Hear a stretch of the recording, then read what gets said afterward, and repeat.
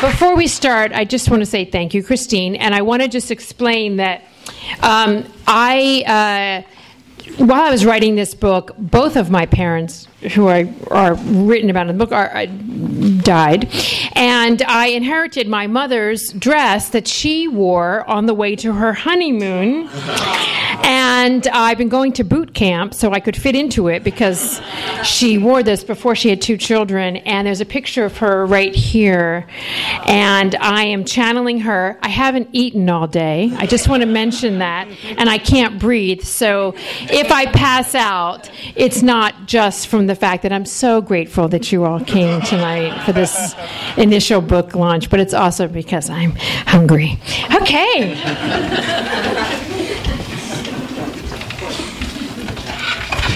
Just like Emmy night, right?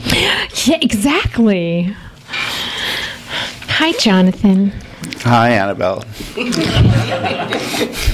So, reading your latest book, the image that will not get out of my mind is you singing Hava Nagila in a sweat lodge. Yes. So that's one of the stories in the book. You know, the theme of the book is, there's 2 things I like to say about it. One is that sort of no matter how hard you try to escape your crazy family, you just end up in another crazy family. And so it's about the family that I tried to leave behind, my crazy family, and all the families I've joined accidentally or on purpose. And one of them was this, where that scene takes place, was at a... I accidentally went to a summer camp for adults that I didn't know was like a furry convention.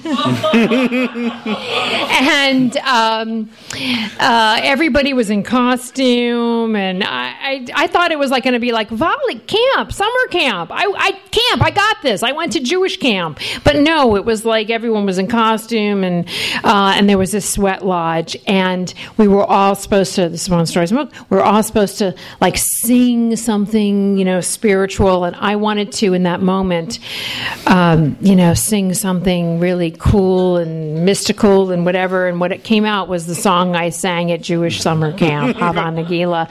But all of those hipsters who were now naked sang along with me, and I just want to make it clear, in that story, I say that, after we got out of the sweat lodge, everyone took their clothes off and went swimming in the river, and I did feel, because it's really about, tribes and how we join tribes all through our lives. Temporary tribes, some last, our lifetime. That tribe, I really did suddenly feel like I was part of their tribe. I just didn't want to get naked with them because I was 25 years older than all of them. And I didn't want them to, I felt like I needed them to preserve the few. I didn't want to hurt, it's just too much for them. Like I couldn't do that. I couldn't inflict this on them. They were all so young. But the funny thing about that is even that tribe of fairy, this was actually in Northern California. I found out later they were all a lot of people who work at tech companies, who were really into games and cosplay. They had their own food. Food is one of the things that defines a tribe. And it just... I'm a terrible person because, while we were there, they were just so into the fact that it was vegan and it was all locally grown, kind of. And the thing was in the back after, after we'd be in the dining hall, I would look at the back and there would be all those like packaging from all the food. It's just that we don't live in a perfect world, but it just made me feel so funny that even that group had a food that defined them, and it was definitely vegan, and I was really hungry after I left. Not that I'm against veganism, but it was just so funny how even that tribe had its own ethos that was expressed through food. You were probably expecting the food of like the old days in that situation. Yeah, like summer camp food. Yeah. Like just a lot of carbs. Just a lot of carbs, and I thought I had just a completely, it was like one of those things when expectations meet reality, and I thought I was coming to, like I said, a summer camp like the camps I had gone to, and instead there was like a concert where a guy played the cello and sang a love song to green drinks, vegetable juice, a love song. That was terrifying. And there was also a no alcohol policy, which I thought, what am I doing here? If I'm at summer camp and I'm an adult, this is not right.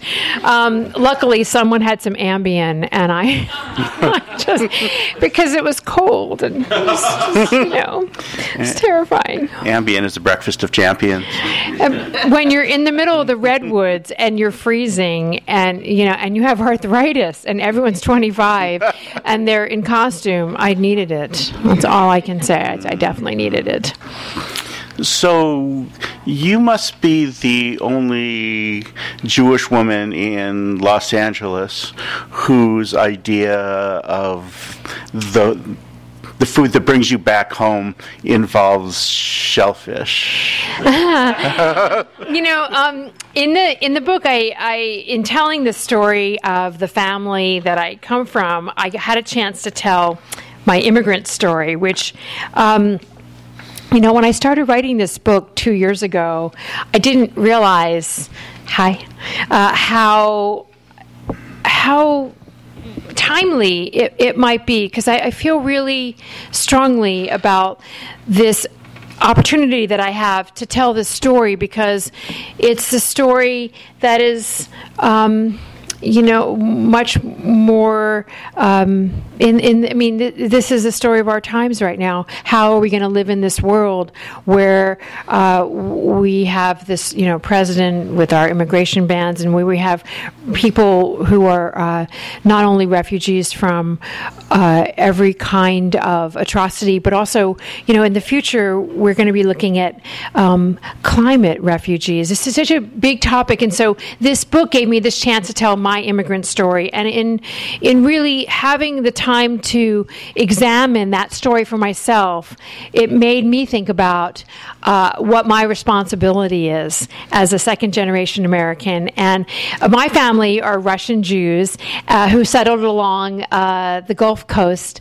in Alabama and in Mississippi. They were fur trappers in Russia. We were definitely not those people who owned banks and that kind of like, the wealthy Jew. We were fur trappers, and then we came to this country and we were bootleggers and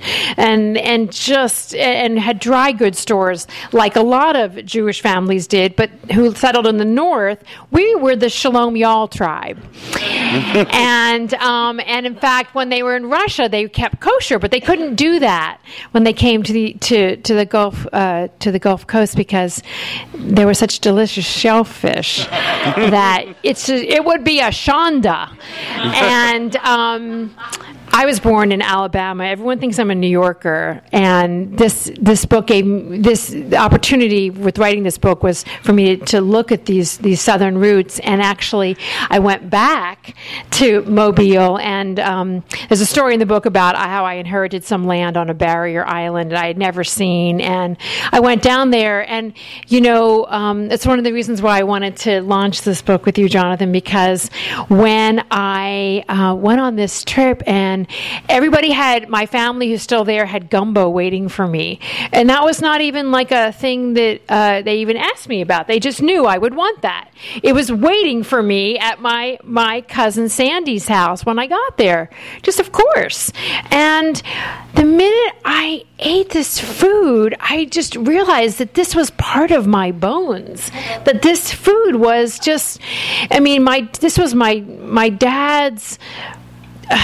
It was the thing that made him the most the happiest in his life, and he would spend days making gumbo. And my mother hated this gumbo because it cost so much money, because it never ended, because it was like, well, you need lobster tails, and you need shrimp, and you need it was just so expensive, and he made his own roux, and I mean, it was so elaborate, but I've been eating this food since I was a kid, and the minute I went down and I had this gumbo, and I thought, this is so beyond, my sort of like, oh, I love Indian food, or I love all kinds of cultural foods, but this is the food of my people, and that's why we're serving it tonight. Yeah. My father would be very upset, because I was going to make this gumbo, and I didn't make it because it just took me so many days, and it was just not up to his standards.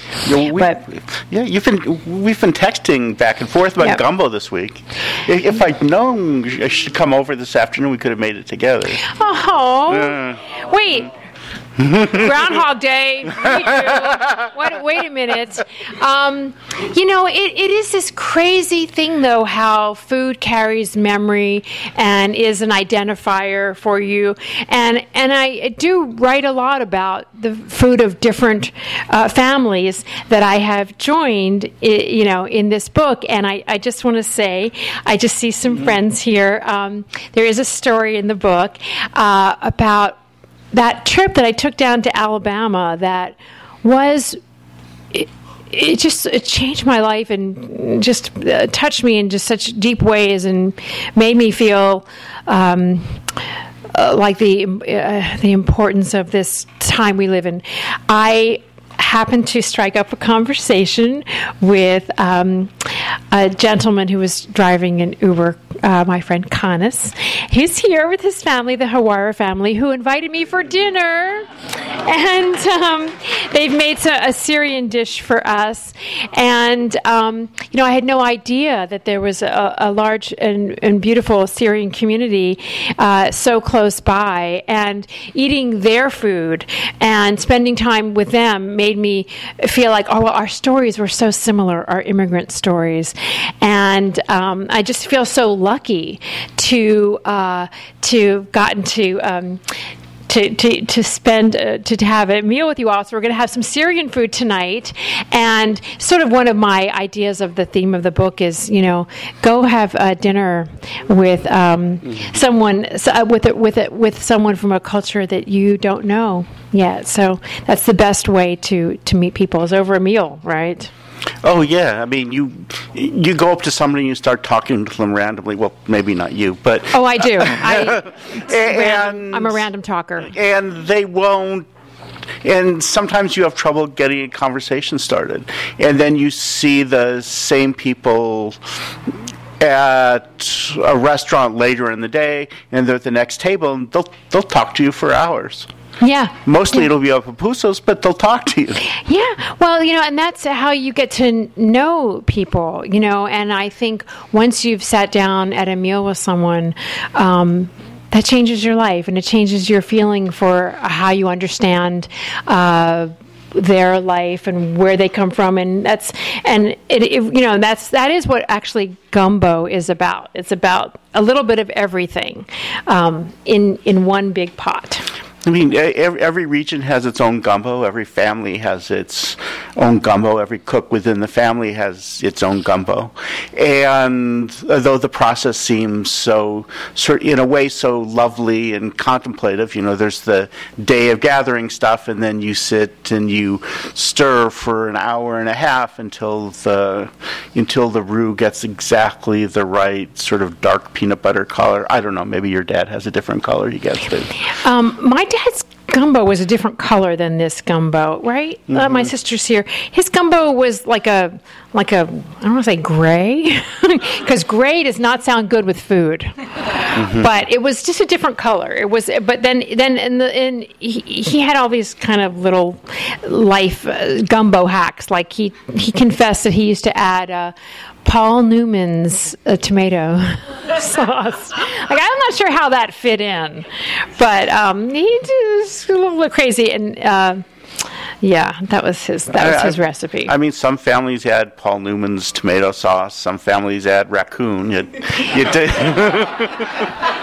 Well, when I was growing up, I always heard these stories from my dad about his childhood in the Okefenokee swamps and eating squirrel on a stick and possum. Oh yeah, possum, and there was just nothing that he, anything like, it was food. Any moving target was food. And one of his most proud moments was when we took this little road trip, my dad and my mom and I, to the Everglades in Florida, because we ended up growing up in Florida, and with my son, he was about 6 at the time, and my dad got my son to eat alligator. And you would have thought it was like he had negotiated Middle East peace. It was sort of like he is eating It was just so happy about that moment. That was like, yes, a big win. And then alligator's not bad. It tastes a little like slightly mossy pork. I thought it tastes like chicken. just kind of like chicken. Yeah, everything you eat that you can't quite describe ends up being tastes like chicken. Snake. Or snake. Yeah, snake. My dad loved snake. He just it's just that was that particular time, in also growing up in the swamps and that just anything moving. I can assure you, though, possum does not taste like chicken. Too gamey. A little too gamey.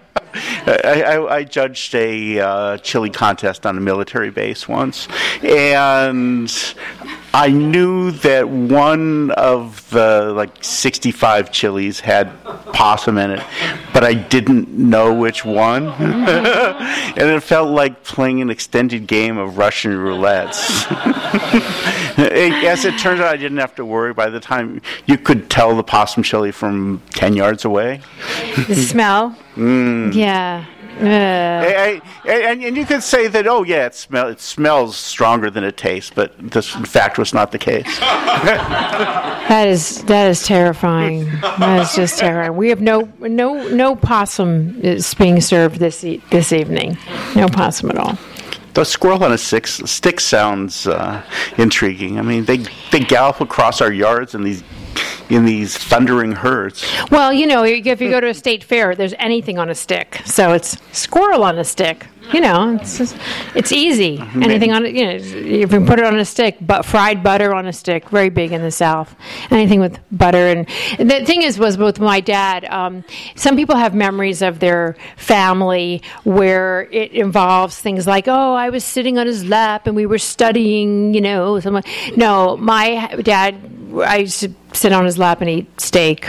That was like the big family occasion. It was always something involving food. So when you're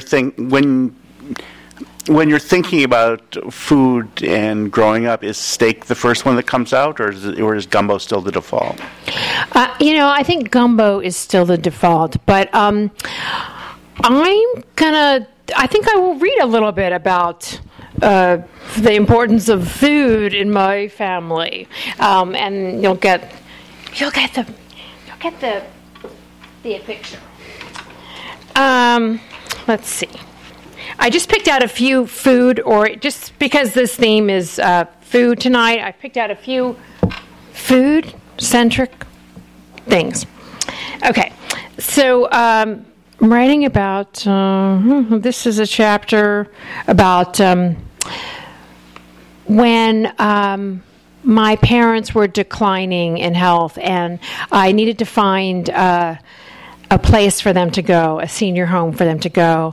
My mother wanted to go Jewish, and my dad just wanted to go somewhere where they had good food. So I'm writing a little bit about what his relationship was to food. Having a sophisticated, or at least a satiated palate has always played an essential role in my father's life. Every family story involves a meal or a food group. During World War II, chewing gum was a luxury. To stretch the life of his double bubble, Dad would take a worked-over, flavorless wad of gum, sprinkle it with sugar, wrap it in wax paper, and freeze it. It is unfathomable to imagine an 8-year-old today going to that kind of trouble. He also sold this double bubble to his classmates for a tidy profit. Stories about his time in the military school in northern Florida revolve around hunting possum, not kosher, making turtle soup, even less kosher, and eating alligator, don't even ask, in the Okefenokee swamp. His gumbo recipe, which has not only every kind of shellfish imaginable, but bacon, ham, and pork sausage, is famous in several counties. Our family vacations were planned around food. We went to Boston ostensibly to visit historical sites. Pictures show us walking the Freedom Trail, but I don't remember that at all. The only vivid memory I have of that trip is climbing the narrow, dimly lit staircase leading to the centuries-old dining room of the Durgan Park restaurant, where we ordered Flintstone-sized slabs of prime rib. Now, I mentioned earlier in the story that my dad wanted to go to a place that had the name Club in it because, it had to be an exclusive thing. Because the only thing he liked more than thick steaks was an exclusive private club. And the Jockey Club offered tennis, dockage for yachts, disco dancing, and casual access to the wealthiest locals at the over-the-top Sunday buffets. This was in Miami, Florida. This combination to the access to the moneyed class and marbled meats was irresistible to my father. A towering presence in his younger days, 6'4" and 250-ish pounds, my dad had an insatiable appetite for money and food equally. At the end of each week at the Jockey Club, the nouveau riche and the faux riche, like us, gathered at the club where the gluten was free-flowing and diners engaged in a competition to see who could raise their cholesterol level quickest. I was my father's daughter, buying into his financial alchemy and sharing his passion for movies and meats of all kinds, so Sundays were very special to me as well. Dressed in our matching shiny polyester shirts and bell-bottoms, we would load into my dad's copper Mercedes 450 or my mother's powder blue 280 and take the causeway connecting our gated island community in Biscayne Bay to the private drive of the swanky club located a bit further north on the water. And I'm sure that these were some of the happiest moments in his life, at least the ones that didn't involve hookers or poker. To this day, I've never seen so much food in one place in my life as I did on those Sunday brunches. Table after table of silver platters overflowing with eggs Benedict, eggs Florentine, sausage, bacon, ham, and lamb. The meats were laid out like the Stations of the Cross. Manned by a corpulent server in chef whites and toque blanc who carved roast beef the size of beach balls. These were the days before veganism displaced hedonism as the preferred ism of the moneyed classes, and patrons gazed rapturously as the beef fat glistened in the Florida sunlight. The clubbing days are long gone for my parents. Dad's last high-profile venture was the relaunching of the Embers Restaurant, a Miami Beach institution famous for its thick-cut steaks cooked over a fire pit. That restaurant had fallen into disrepair. I had just started college when the renovation was completed, and I flew down and I warbled Shirelle songs at the reopening night party. Luckily, the acoustics were terrible, and my singing didn't spoil the festivities. As with many of his ventures, the business was booming at first, but quickly graft became rampant, and steaks were flying out the back door, and Dad couldn't hold on to staff. Word got to our cousins in Mobile, who knew people who knew Sam the plumber, a bagman for the mob. Sam DeCavalcante was a member of the New Jersey Mafia who did a little moonlighting for mobster Meyer Lansky, who'd retired to Miami. I was home for the holidays when Sam brought a brown paper Winn-Dixie grocery store bag containing $250,000 to our home. I stared at it on the kitchen counter, too frightened to peer inside, but tempted by its contents nonetheless. "Dad, you should keep it," I advised with an 18-year-old's naive enthusiasm. In hindsight, with the benefit of repeated viewings of Goodfellas, I understand that a bagman collects ill-gotten gains that the mob launders in a way that has nothing to do with washing machines. And there's never just one bag. Plumbing is always a good business to be in. The restaurant went under and became a seedy nightclub.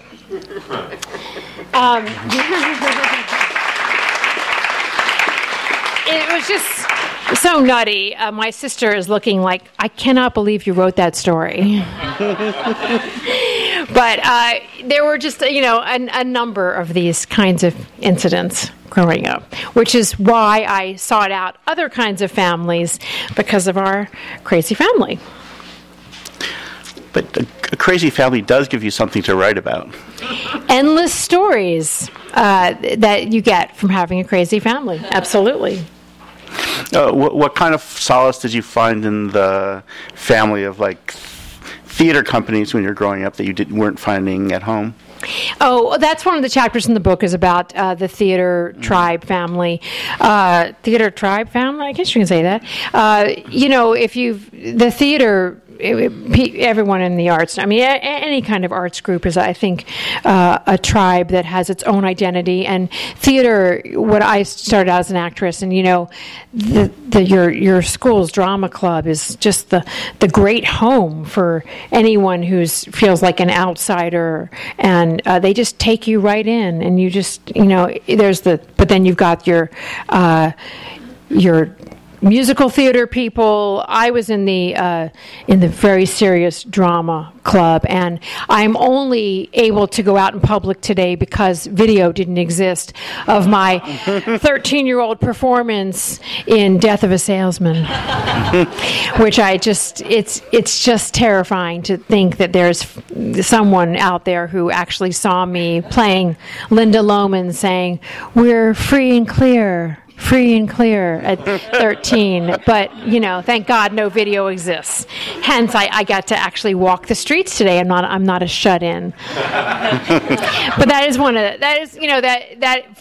I do write about these different chapters of different kinds of families, and actually I just want to thank Alan Buber, who's here tonight, who is involved in a story in the book about the secular humanist family, which involves food, of course, because I went to see one of these groups, one of these tribes, a secular humanist tribe, who meet at the Sunday assembly, and I was really nervous about the whole thing, and I stayed because they had really good coffee. It wasn't like church coffee or synagogue coffee. They had an espresso machine. I'm like, okay, I could do this. And really fabulous guava desserts that day. It wasn't like the Oneg Shabbats we had at Temple Beth Shalom in Miami Beach, Florida, with kind of hard cookies.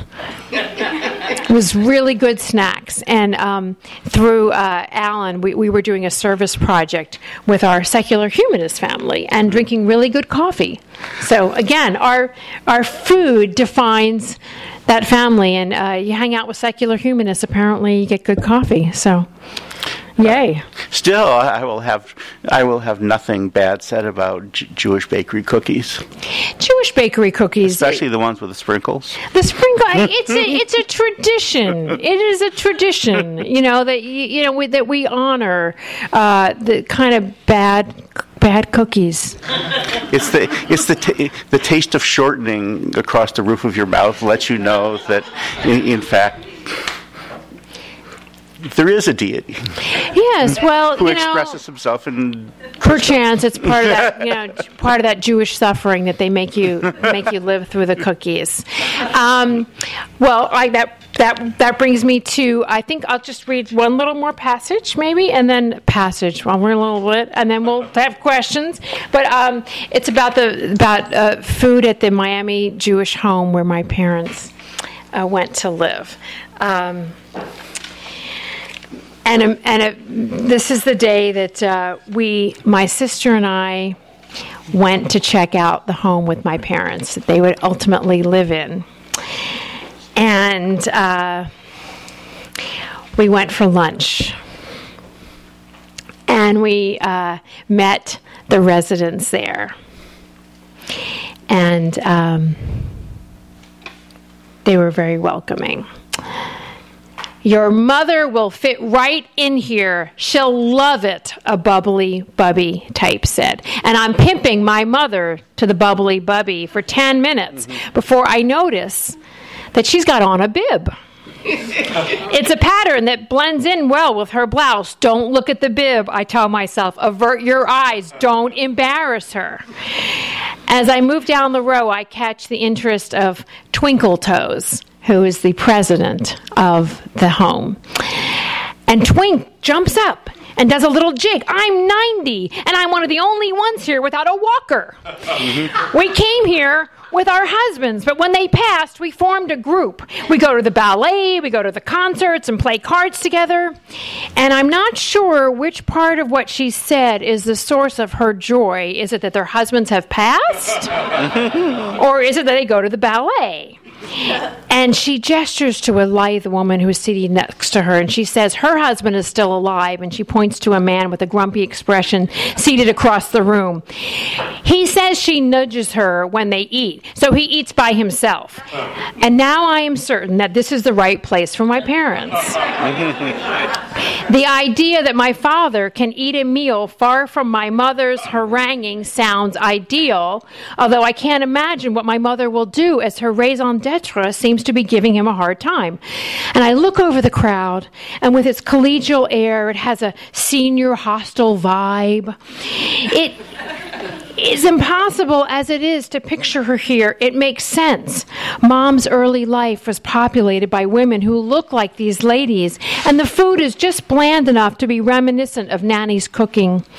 I order a chicken salad, and it's not Le Cirque, but it seems like a small mercy that they have gumbo on the menu, and it's nowhere near as flavorful as my father would prefer, but given the state of my father's and mother's finances, even that this comfort is within reach seems like a miracle. "You're going to love my mother," I tell her, leaning in to kiss her cheeks. "She's smart and funny, and she's always full of surprises. We already love her." Bubbly Bubby kisses my hand, and I take a seat at my family's table. "This is going well," I whisper to my sister. As we hear something in the distance, it sounds like an alarm going off, but as it gets closer, it's unmistakably a human scream. A sturdy woman with a build like a tree trunk bursts into the dining room. I noticed her in the hallway walking unassisted and pegged her as a possible buddy for my mother. "Help! Help!" she screams. "They're trying to kill me! They're trying to kill me!" And she's jabbing her index finger in the direction of a soft-faced attendant who's standing by the doorway, arms hanging slackly by her sides. The aide doesn't seem to be in a murderous mood. Help me, the sturdy woman pleads. Her eyes search the room and meet mine. A shrunken man, his skin hanging loosely off his slender frame, but dressed in sartorial tweed nonetheless, shakes his fist at her and whines, "You've got to stop saying that. Why are you saying that?" And a sudden calm comes over her. "I wouldn't be saying that if it weren't true." No one is moving towards her. I stand up. "Someone has to help her," I whisper under my breath. "What if they're trying to kill her?" "They're all over me. They're crawling all over me." She rushes out of the dining room, screaming and waving her hands in the air, and the diners return their attention to dessert. Are we in some senior living version of Rosemary's Baby? They're all in on it, I think. No wonder they're so welcoming. My parents are Mia Farrow's baby. And these people are members of Ruth Gordon's coven.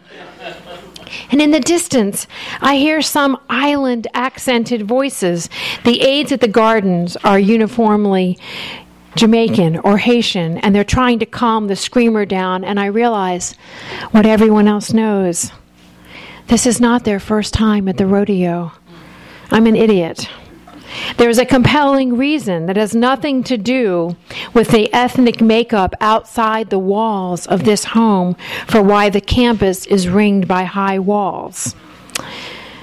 Well, that's not good timing, I say to no one in particular as I push my food around the plate, and I excuse myself to go to the bathroom.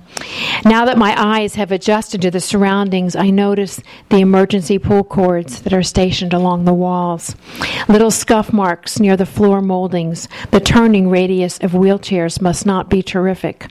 Or maybe it's the marks from walkers and carts most of the people are pushing. And there is an extremely faint smell of some sort of human excrement. And I lock myself into the double-wide bathroom stall, sit, and weep. And when I've collected myself enough to wash up, I see that my mother is drying her hands at the sink, and I have no idea how long she's been standing there. I can really see you here, Mom. You'll be the one screaming, "They're trying to kill me," in no time at all. And we laugh, and we dab at our eyes. It's a really funny book. I just have to say, the thing is, there's a lot of different kinds of stories in the book, and it takes you from, my childhood and growing up with this family to all these different kinds of families, and then it ends with my parents moving into this Jewish home and in some sense returning to this tribe of theirs, the Jewish tribe. And it's a laugh riot, but you have to have a sense of humor when you are going through these passages in life. I truly believe it was a lifesaver. Of course, when my parents moved into the Jewish home, my dad got in trouble because he just refused. He was smuggling bacon into the cafeteria, in the kosher cafeteria. He just could not accept that he couldn't have bacon with his eggs in the morning. So. A sensible man. A sensible man. Shall we take some questions? If there are any questions. Well, yes. You mentioned earlier when you were traveling with Richard Dawkins. Yes. For this book, one of the great things about a book tour is you get to see a lot of friends along the way, but I try to always meet up with friends to do events. And because I've been really, and it was Alan who got me involved with the Military Association of Atheists and Freethinkers, and I started lending my name in support to that organization when we did a service project together where we sent, and I write about this in the book, we sent holiday packages to people who are serving in the military who are unaffiliated. And,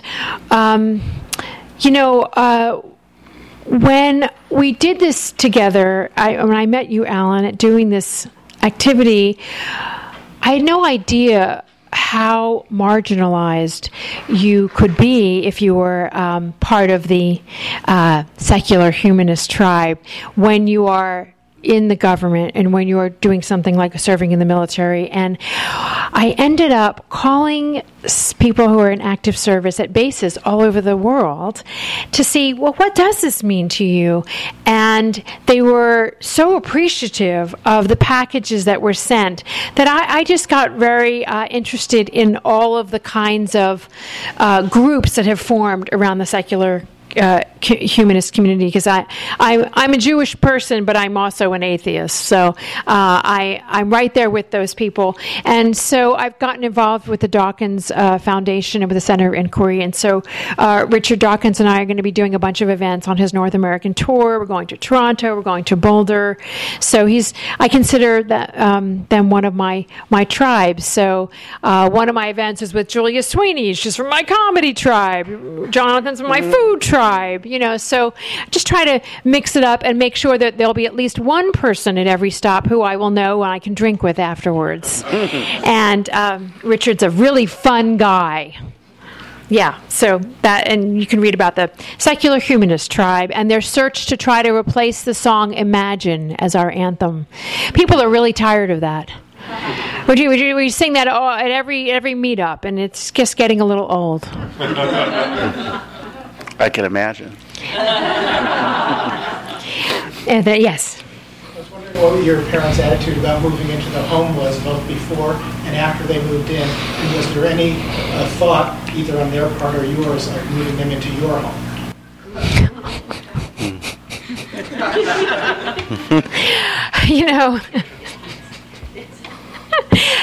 That's, where do we start with that? You'll have to, that's such a hard passage in life. I don't know that anyone ever really says, I'm just dying to go to the home. I don't know that ever happens. But, having just lived through this, it was really profound and moving experience and involved a lot of complaining. And there was just no end of complaining. But there were also these beautiful moments. My parents had such a hard time adjusting, and I write about this in the book, that I spent a lot of time there and became a part-time resident at the home. And we went to poetry class together, and I went to the chair exercise. There was a lot of community, and I feel just a tremendous amount of love. I'm about to go down there and visit. I feel like they're my family. My parents found a community there who also complained about it too. So there's no end of complaining, but there was really something quite amazing about the tribe that you can make when you go through this last stop in your life. And I feel very bonded to those people. And in terms of moving to I did think about having them move in. I just didn't know who would survive it. Who would go first, them or me? But it was just, at a certain point, this is one of the things that I'm writing about in the book is how I read Yuval Harari's book, Sapiens, and I was really inspired by that book to write this book. And that's really about how we have the same brain we had 70,000 years ago as Homo sapiens, but we don't live in the way that we really need to be living in communities, extended families, and then we find ourselves across the country from our elders, and then what do? It was really too late. By the time we needed them to come live with us, it was too late for them to move across, and it doesn't. We've set up a modern life that doesn't really support what we need as humans, and so we make temporary tribes. We make all kinds of accommodations for that. But I was very inspired by that book. That's really why I wrote this book, because it doesn't really work in a lot of ways. And I think we see that now also in terms of how are we going to move forward just as we move ahead in this country and across the world. How are we going to welcome people, or are we going to just make more walls and make more travel bans? And I really think that is at the heart of that issue of who is your family? Is it just your parents, or is it everyone? And I'm voting for everyone, but where do we stop with that? That was a long answer. Are there any other questions? Yes. Were parents able to read any of the books before they passed? It's funny. I had a deal with my mother that I wouldn't write this book until she was gone. And then she got a diagnosis a couple years ago of having stage 4 breast cancer. So I thought, okay, I'll start writing. Because I wanted to write this book. A lot of this book is also about the American dream of getting rich, which was my dad's dream. And I thought, this is a timely story of, this idea of being wealthy in America. And so I started writing, and she really made her really unhappy. She just did not want me to write this book. But then we sort of became a joke. I was like, Mom, you're not living up to your bargain. You were given 6 months to live, and now 2 years have gone by. I'm going to keep writing, So it was always a joke. And then she would tell me these stories, and my dad actually said to me, if there's money in it, you should write it. So he was okay with it, and then they both started declining. It was this crazy thing, and where I was thinking, what's going to happen first? Is this book going to come out? And neither of them have lived to see this book, but they knew about it. And in the end, my mom, I think she was kind of on board with it. What she said to me was, she lived long enough that I could show her the book cover, and she said, "What? I cannot believe someone is publishing a book with my picture on it. Do you know these people?" Wait, what was the word she used? It was a really crazy word. What was the word she used? I asked my sister. Something about, like, is this some kind of boondoggle? I mean, it was this really funny word. I can't even remember the word she used, but,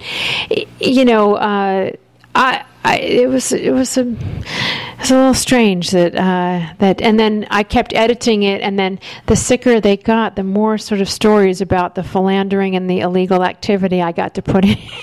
It was this really crazy thing of whose clock was going to run out, my deadline or my parents. And, ultimately, that's why I'm wearing my mom's dress. Yeah, so it's just a nutty thing that happened. I expected them to actually live to see this book. I did.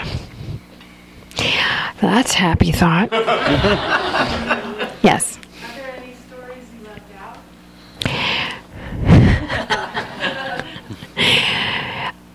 I'm going to tell one story that I left out. Okay. Okay, there was one story I left out that there's lots of stories I left out, but there's one, just sort of like the crazy thing about what, and the reason why I tell these stories is, and I just want to say, I tell these stories because I think it's really important to not have, I think secrets hold you back and keep you personal. So, my mom lost a diamond ring, and so they collected the insurance money for the diamond ring, and then she found the diamond ring, and then my dad didn't want to give the money back, and my sister and I kept sort of telling him they had to give the money back. I'm going to end on this story. And my sister said to me, "So, do you think Dad doesn't know the right address to reach the insurance?" I said, "No, he's not giving that money back, Lisa." So then I went and stole the diamond ring from them because I didn't want him to fence the ring and then have it traced back to the insurance money. And now I still have that diamond ring, and I am just a little torn. Like, I feel like I should get it appraised and see if I could collect more before I get because this is in my genes. There's crime in my genes, and I feel I need to get to see who is going to give me the best price. And that's not in the book, and that's not. So you can't have that. You can't repeat that story because it's illegal. Well, the statute of limitations is undoubtedly run out. No, that was a year ago. Oh. No, this is recent. This is really recent. And but that's the way that's sort of like the the epigenetics of things, and so I have crime in my genes.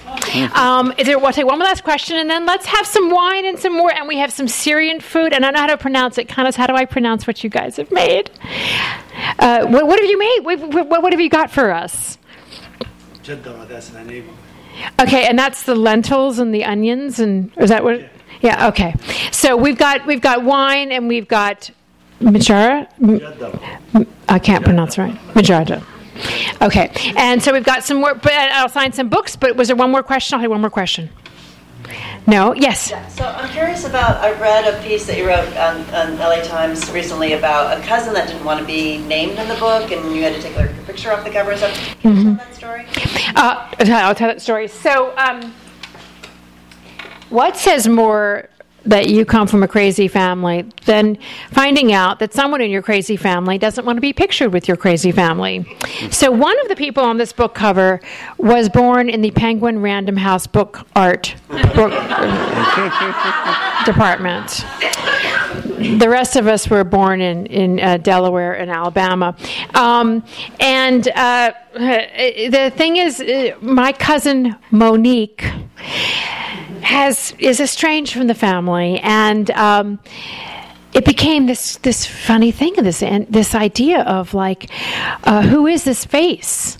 And so I wrote about this idea of this new person in our family. And what's kind of great, though, is that, I thought I was writing a book about wanting to leave my family and join other families, and my cousin Monique actually succeeded in that. She's the one who actually left our family and has made her own identity. And I just love the idea that, we come from this generation of second generation Americans. None of us are Monique. But my other cousins and I, we've named her Monique, and now we have a new member in our family. Born on Hudson, downtown in Tribeca, in the Penguin Random House book cover art. And I actually looked for that face. I looked to see if that face was like in one of, you can purchase faces, which is such a strange thing if you ever go on the internet and you look for this and I looked for like depressed Jewish women. But they were all in the Holocaust and didn't fit. Not in a Holocaust center, I just want to make that clear. Or I looked for like sad woman. You can buy all these kinds of faces, but I didn't find Monique anywhere. And she has a very you can figure out which one she is. She has a very Mona Lisa gaze, and I wonder what she knows about my family that I never found out. That's really the mystery. Listen, thank you all so much for coming. We'll have some wine, we'll have some food, I'll sign some books. You've been listening to the Skylight Books author reading series. Don't forget you can listen to this and all our other great podcasts at skylightbooks.com. Thanks again for stopping by, and we hope to see you soon.